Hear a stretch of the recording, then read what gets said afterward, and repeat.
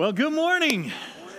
My name is Dave. I'm one of the pastors on staff here. If you are joining us in Amped, if you're in Blend, Roane County, or Bearden, there's another one. Online, glad you're with us.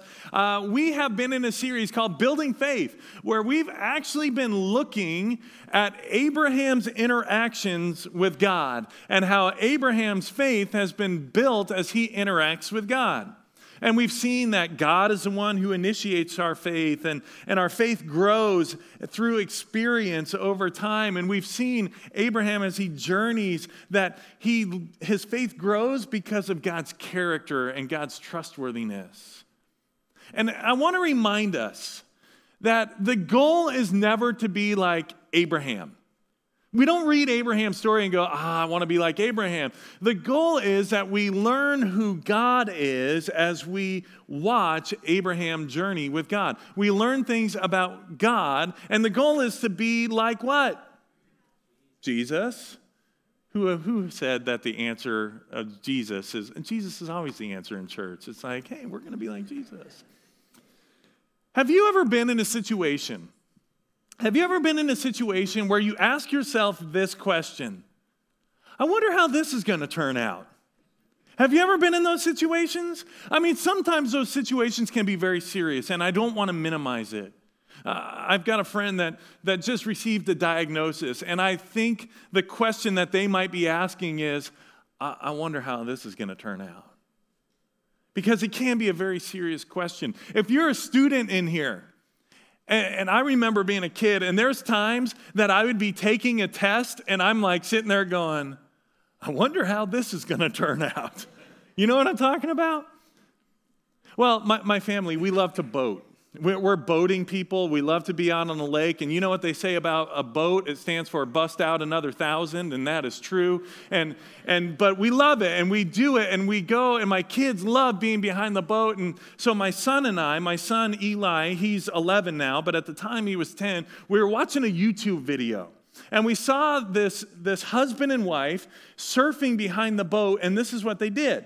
They got up surfing behind the boat, and the wife was kind of standing between the husband's legs here, and then the wife crawled up while they were surfing, climbed up the husband, and got on the shoulders of the husband while they were surfing. And my son looks at me and goes, Dad, we got to try that. And I looked at him, I said, yes, we do. So next time we're out, he's like, Dad, it's time. And I said, okay, let's go. And so but then I get in the water and I'm starting to think, I wonder how this is going to work out. And so we get up, and he hasn't hit like his full growth spurt. He's like getting taller and leaner and this kind of stuff. And so we get up, and he's surfing between me, and I'm hanging onto the rope. Next thing I know, he's spider monkeying up me. And it's like I'm trying to hold on. I can't really see what's happening, and I feel him climbing. He's on my shoulder, and I'm just trying to hang on. And next thing I know, he's up on my shoulders, and we're surfing. We're doing it. I'm sitting there. I'm like, I wonder how this is going to turn out. Excellent. That's how this is turning out. We're surfing down the lake. He's up on my shoulders, and we're cruising. And then it's like, I'm tired now. So I drop, and the boat pulls around. My daughter, who is a year older than him, Addison, is in the boat, and she goes, well, Dad, I want to try that. I went, okay, now here's the difference, okay? Eli hadn't hit his growth spurt yet. He's still kind of got the young man, kid, agile thing. Addie is basically a woman now, hit her growth spurt, and she's all legs. And so we get up on the surfboard, and I'm thinking, I wonder how this is going to work out. And so we start surfing. She's standing there. Next thing I know, she starts climbing. And there's a leg wrapped around this, and there's another leg over this way, and there's arms that are feeling on my face, and I can't see anything. And I'm thinking, I wonder how this is going to work out. I know exactly how this is going to work out. She gets stuck. She's like halfway up, legs wrapped around me. Next thing you know, we're just in a great big cannonball in the lake. And then she does this. We pop up and we're laughing. And she goes, let's try that again. I said, I don't think so. It worked out just how I thought it was going to work out. In our passage today, in Genesis chapter 24, I think there was a few times that Abraham, and maybe even the servant of Abraham that we're going to read about, asked the question, I wonder how this is going to work out. And we're going to see as the servant goes, and he's going to go look for a wife for Abraham's son Isaac. And there was times where he's going, I don't know about this. But here's what we're going to see through our passage today. It's our big idea. Our faith, the faith of Abraham's servant, the faith of Abraham, is built on God's faithfulness. Our faith is built on God's faithfulness. And oftentimes we think, well, it's our faith, and so we have to conjure up our ability. After all, it's my faith, and so I have to do it. But it should be really encouraging that our faith isn't meant to be blindly trusting someone. It's built upon what God has revealed about who God is. And what we're going to see is God is faithful. God is faithful. And as we continue to see God do what he says he will do, as he continually shows up and does again and again and again the things he says he does, guess what? It builds our faith. It gives us confidence today to trust him for the tomorrow. So, as we jump in, if you have your Bibles, Genesis chapter 24 is where we are. You can turn on your smartphone. It'll be up on the screen behind you. It says this, and I love the Bible. Listen to the first 4 words. Now, Abraham was old. They don't mince words in the Bible. They're like, Abraham, man, that brother be old. And then they kind of soften it a little bit. Well advanced in years. And the Lord had blessed Abraham in all things. And Abraham said to his servant, the oldest of his household, who had charge of all that he had, he said, put your hand under my thigh, that I may make you swear by the Lord, the God of heaven and the God of earth, that you will not take a wife for my son from the daughters of the Canaanites, among whom I dwell. But you'll go to my country and to my kindred, and take a wife for my son Isaac. And the servant said to him, perhaps the woman may not be willing to follow me to this land. Must I then take your son back to the land from which you came? Abraham said to him, see to it that you do not take my son back there. The Lord, the God of heaven, who took me from my father's house and from the land of my kindred, and who spoke to me and swore to me, saying, to your offspring I will give this land, he's going to send his angel before you, and you shall take a wife for my son from there. But if the woman is not willing to follow you, then you're going to be free from this oath of mine. Only you must not take my son back there. So the servant put his hand under the thigh of Abraham, his master, and swore to him concerning this matter. Now, there are some things in here. This covenant that Abraham makes with his servant about putting the hand under the thigh, really there's not a lot of historical precedent to it, but here's what we do know. It was intimate and it was serious. And it was an oath that they made. And Abraham said, listen, here's the deal. You need to go back to my homeland to find a wife for my son, Isaac. Here's what Abraham knew. Abraham knew the promise of God. You can go all the way back to Genesis chapter 12. Abraham was 75 years old in Genesis chapter 12 when God came to him and said, Abraham, I want you to leave your country, and here's what I'm going to do for you. I'm going to make you into a great nation. You're going to have this land that I'm going to show you. You're going to have descendants, numerous as the stars in the sky and the sand on the seashore, and you will be a blessing. You're going to be a blessing to all peoples everywhere. I am going to bless you, Abraham. Abraham, as a 75-year-old, knew the promise of God, and we see throughout his life that as he walked with God, he stumbled. He didn't get it exactly right, but we see something here in Genesis chapter 24 that Abraham begins to more fully understand the very promise of God. We're going to see, we don't know exactly how old he is here, but in the next chapter, Genesis 25, Abraham dies and he's 175.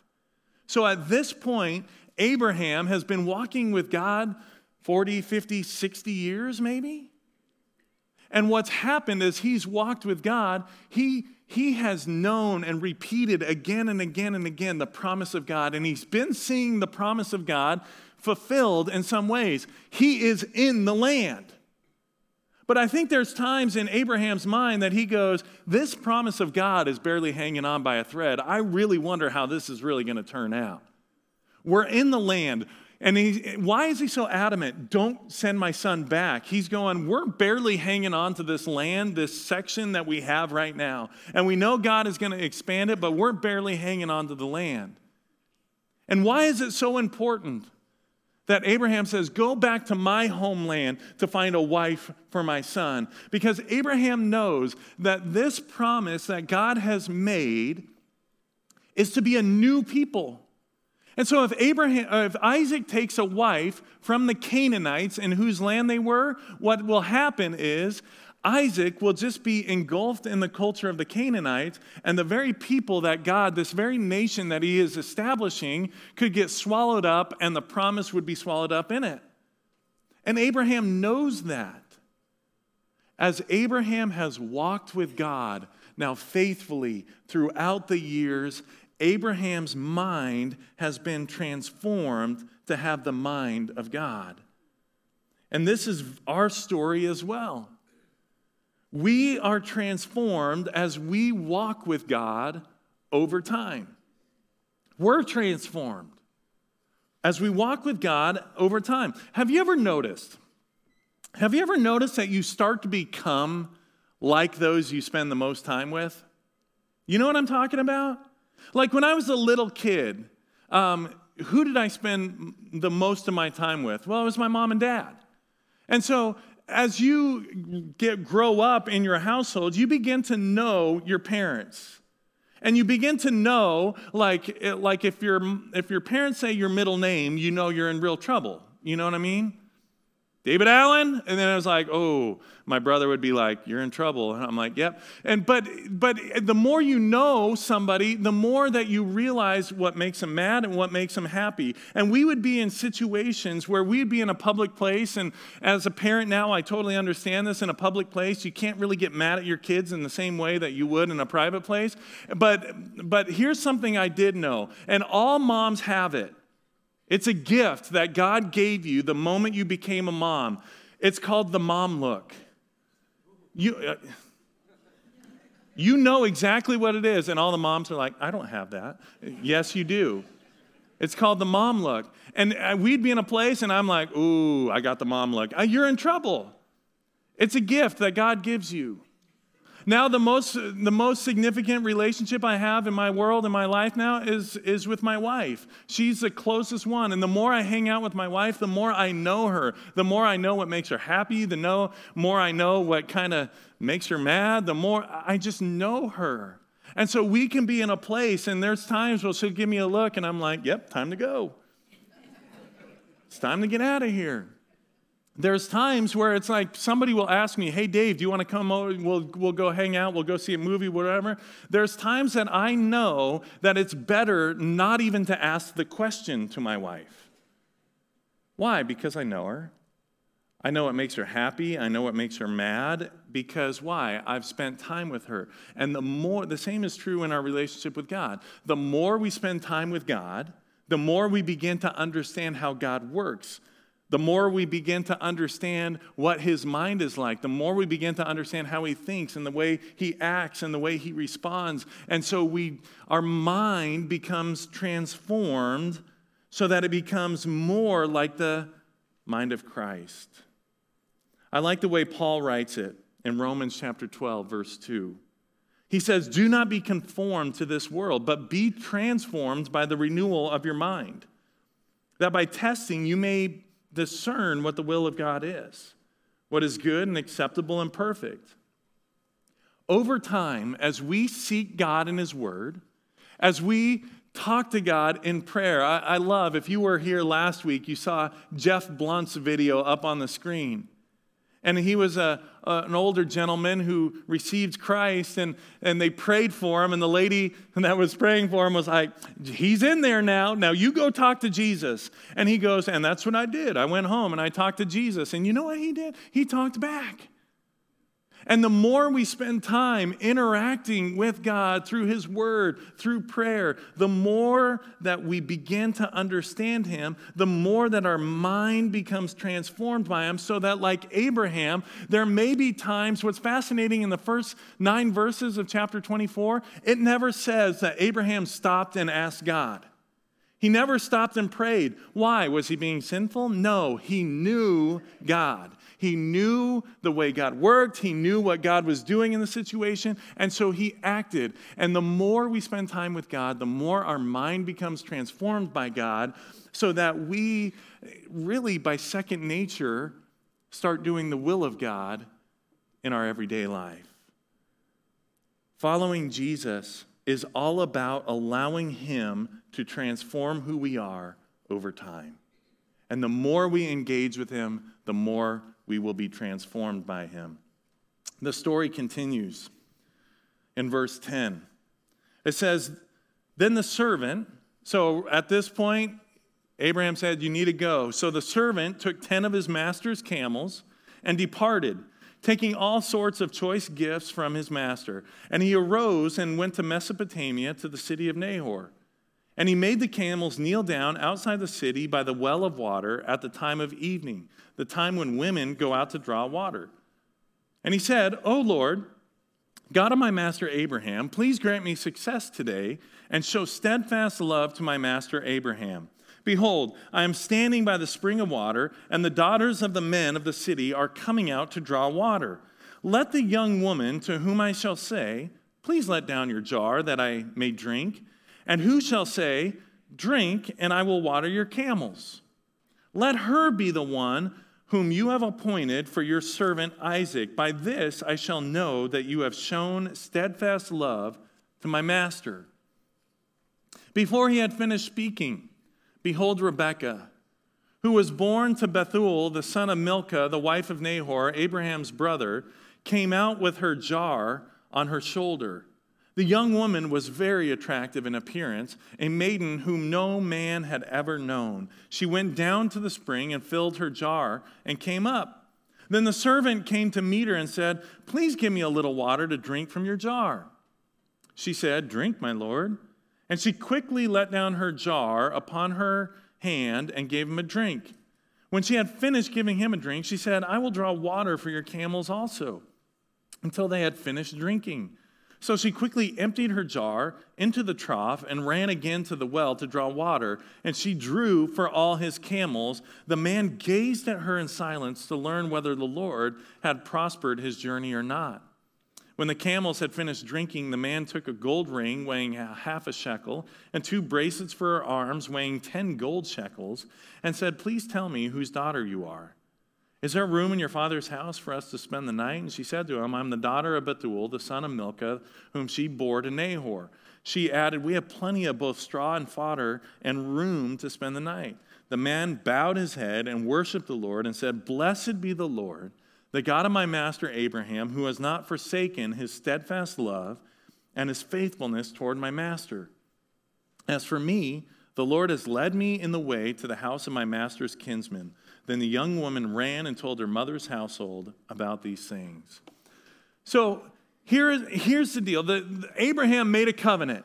Hey, go back to my homeland. So the servant takes all these camels, 10 camels, and he's heading to, this is a far journey. This is hundreds of miles, and he's going, and I think he had to have been thinking, I wonder how this is going to work out. He's probably thinking, how do I know? How do I know if this woman is the one to whom Isaac should be married? And so he comes up with a plan, and he begins to pray. And his prayer looks something like this. God, if I say, give me a drink, and she says, sure, here's a drink, and let me water your camels, then this is how I'll know that you're in this. Now, I want to pause here for 1 second because I think this is really important for us to remember. We always read the scriptures through the lens of Jesus, through the lens of the New Testament. This example of prayer here is not an example to us as followers of Jesus of how we should pray. Okay? We don't look at this and go, well, God did it, and so that means that's how we should pray. No. There are a couple examples of this kind of what we call oracle type prayers. God, if you do this, if I do this, then you do that, then that's how I know. It's kind of this oracle type prayer. There's a few examples in scriptures of it. There's an example here. There's an example of Gideon with a fleece. And he lays it on the ground. He says, if the fleece is wet and the ground's dry, then I'll know you're in it. And then he says it again. He says, well, let's flip it. If the fleece is dry and the ground's wet, then I'll know you're in it. Here's the deal. When those prayers are prayed, it's prayed at a point of history where God has not fully revealed himself and who he is. And so people are learning to interact with this God. And so this servant, he comes from a polytheistic background, that's more than likely his case. And he's just seen his servant, his master, Abraham, do this. And so he's like, well, I guess I'm going to interact with God. Maybe this God will show me. But here's the reality of where we are. We live in a time where we have the revelation of Jesus Christ through his word. We know who God is. We know how he works. We know how he interacts with his creation. We have his word. And even more than that, we have the Holy Spirit that dwells in us. So we can interact with God on a day-to-day basis and ask for guidance, and the Holy Spirit responds. So we don't pray oracle prayers. And some people are like, well, we don't do that. Well, we kind of do. If we get a diagnosis that we don't like and somebody's on their deathbed, we pray, God, if you would just heal them. And we turn it into this, that if God decides to heal them, then somehow we found favor with God. But if God didn't heal them, it was a horrible situation. This one time I was a youth pastor, and a football player just dropped on the sideline. Basically, brain aneurysm kind of thing, just dropped. And we had this prayer vigil thing at the church, and because we were right next to it, and a youth pastor got on stage, and he said, hundreds of students there. And this youth pastor in town got up on stage and he looked at all these students and said, if your job is to pray, and God will heal him if you pray. And I'm standing in the back of the room going, oh my goodness. I'm like, cut the mic. It was an oracle prayer. God, if you do this, if we do this, then you'll do this. And what it does is it pushes God in a corner. And can we just tell you, God can do whatever God wants to do. And sometimes that will mean healing, and sometimes it might mean that the person passed away. In this situation, this young man lived, but he's hurting. He's not the same. So we never put God into a corner. We don't pray oracle prayers. We interact with God by the power of the Holy Spirit in us. And so what happens? This guy, this is what he does. He's going, how is this going to work out? And he goes and he comes up with a plan, and he says, God, I'm going to ask for water. And if the woman voluntarily decides to water my camels. Now, you got to understand something culturally. The women would have come out, and the average size of their jar would have been about 3 gallons. And so it would have been culturally normative if there was a stranger at the well and the stranger said, can I have some water? It would have been culturally normative for that woman to go, absolutely, here's water. So the servant goes, that can't be the sign. It's got to be something more. And he says, if she decides to water my camels, well, scholars tell us that a camel who has been traveling for a couple days, who hasn't had water, can drink up to 25 gallons in their next thing, in their next drinking. They can drink up to 25 gallons at one time. He has 10 camels.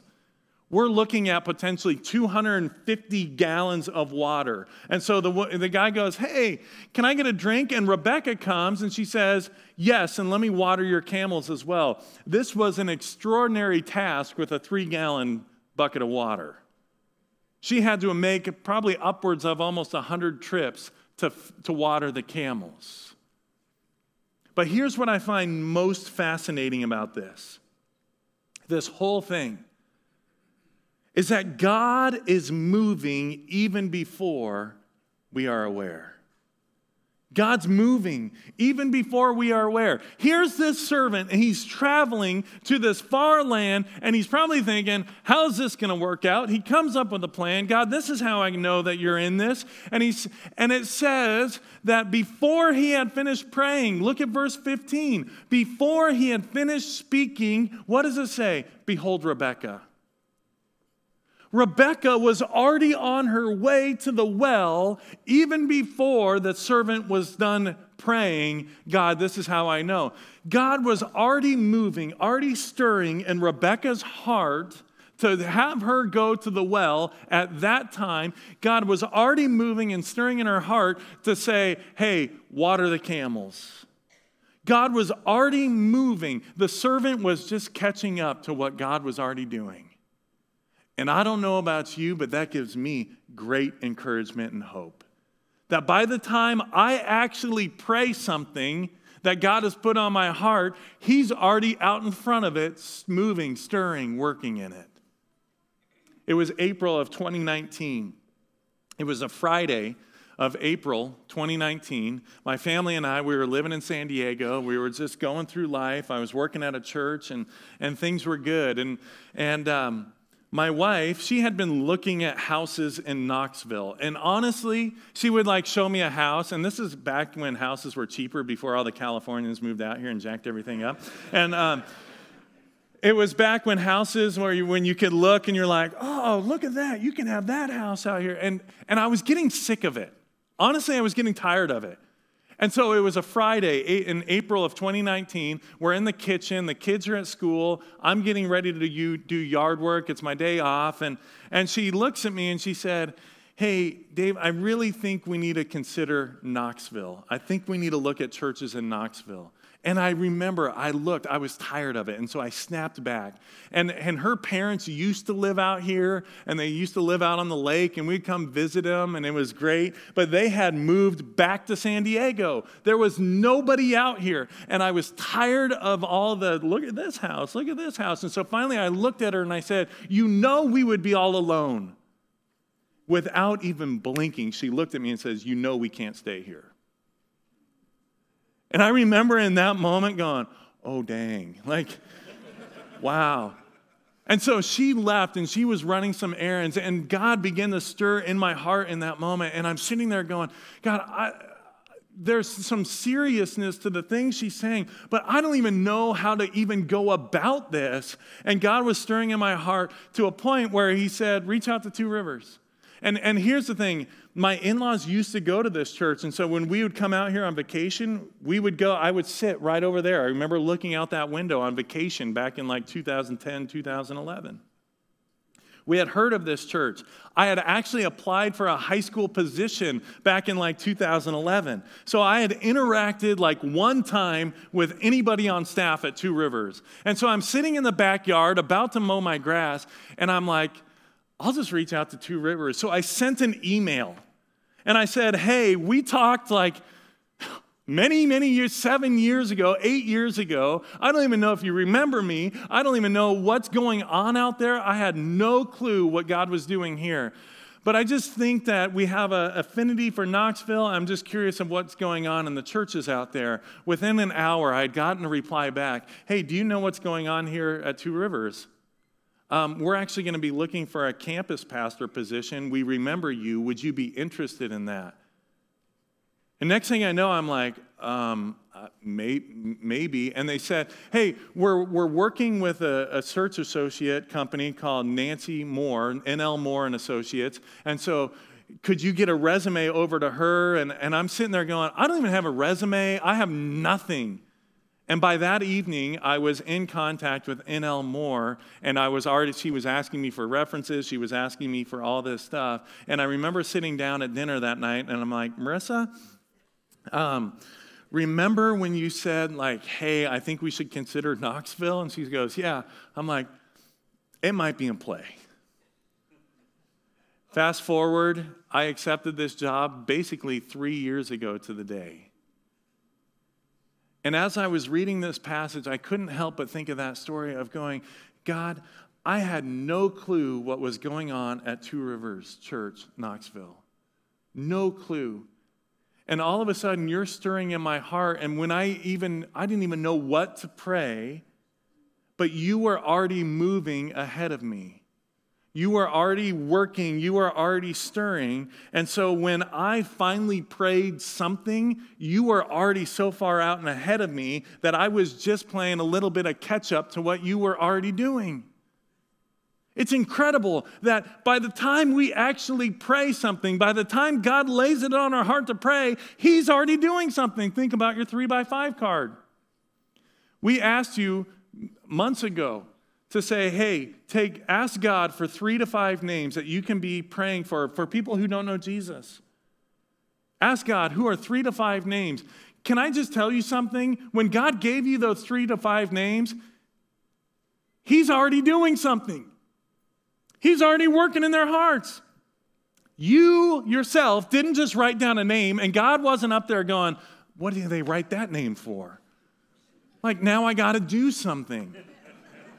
Like, God has already been moving. He gave you those names to pray for. And you might be sitting there going, I'm praying for my 3x5, and God's not doing anything. Keep praying. Keep going. Keep persevering in it.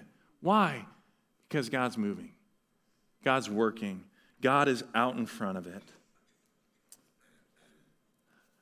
The story concludes. We're going to skip over because the story actually just basically repeats itself. So they head to Rebekah's house, and the brother and the mother and stuff are there, and they're like, what happened? And the story basically just repeats itself. So I'd encourage you, go back, read it for time's sake. We don't have time this morning to reread through it.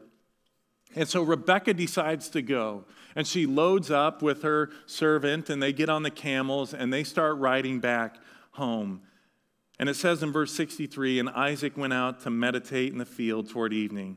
And he lifted up his eyes and saw, and behold, there were camels coming. And Rebekah lifted up her eyes, and when she saw Isaac, she dismounted from the camel and said to the servant, who is that man walking in the field to meet us? And this is fascinating, just a little interesting. The servant said, it wasn't Abraham, it was Isaac. And the servant said, that's my master.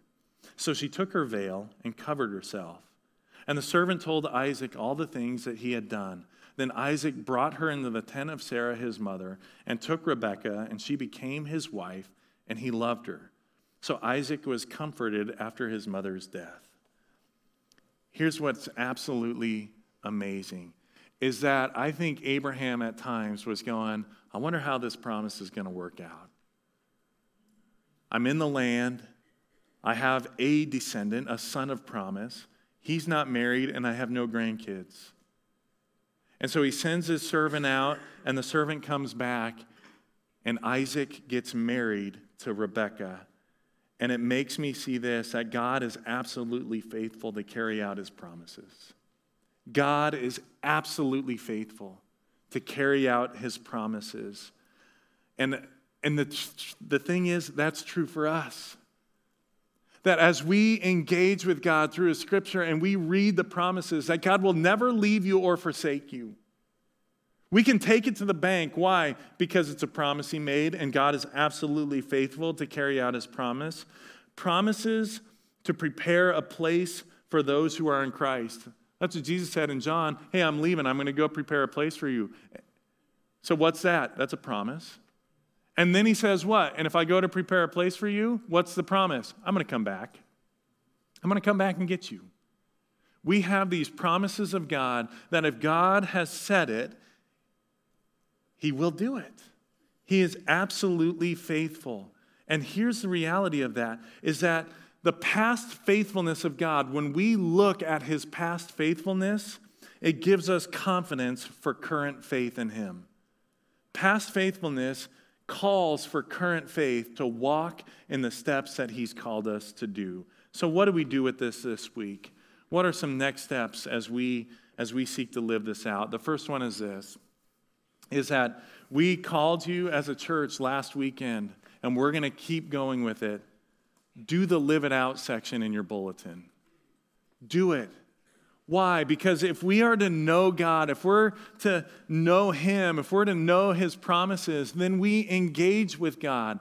By His word, we engage with Him through prayer. And we understand that the more we engage with Him, the more He transforms our mind into the mind of Christ, so that we begin living and doing the will of God as second nature, as who we are. Why? Because we've been so transformed by Jesus. Live it out. The next thing, and this is going to be specific, tomorrow, or you can do it today. Today or tomorrow. Here's what I'm going to ask you to do. Make a list recounting all the times that God has been faithful to you in the past. Make a list. So on Tuesday, we get together in what we call sermon planning meeting. There's a whole group of us, and so I was teaching this weekend, so I get up and I kind of lay out an outline, and I say, here's where I'm thinking of going, and people speak into that. They're like, that's dumb, that's good, and we go through it. We try to pay our dumb tax ahead of time. And then we get to next steps, and I said, I don't know. I'm not that far yet. I don't have next steps. And here's something you need to know about Tim Bubar. Tim Bubar is a list guy. He has all sorts of lists in his phone. He has a list in his phone called perfect songs. I'm like, Tim, what's a perfect song? He's like, this one's a perfect song, this one's... And I'm like, that's weird, okay. But one of the lists he has in his phone is the times that God has been faithful. And so we start talking about this message, and he goes, I think you should ask people to make a list. And I said, well, of course you think that, Tim, because you're the list guy. And he goes, I can't tell you how many times it's been encouraging for me to look back at all the times God has been faithful in my life. And I went, okay, Tim, you're on to something. And so here I am asking you, make a list. Remember back all the times. And here's the thing, don't just remember it, write it down. Write down all the times that God has been faithful to you in the past. And here's the third next step. It goes right along with it. The rest of the week, whether you do this on today or tomorrow, so either Monday or Tuesday through the rest of the week, review the list. Go through the list.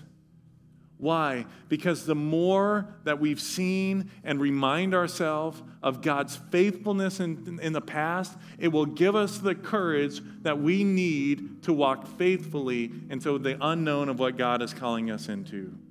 So when we ask the question, I wonder how this is going to work out, we can know and trust that God has been faithful in the past, and because of that, I can have full confidence in who God is, knowing He's going to be absolutely faithful in the future.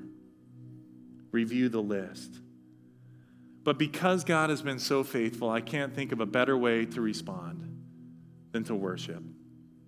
And so here's what we're going to do now. I'm going to ask you to stand up in here and live. If you're in one of the other venues, campuses, I'm going to ask all of us to stand up, and I'm going to pray, and then we're going to worship this God who is faithful. So God, thank you that you are absolutely faithful. Even when we're not faithful, you are. Thank you that you will see your promises to fruition. It's in Jesus' name we pray. Amen.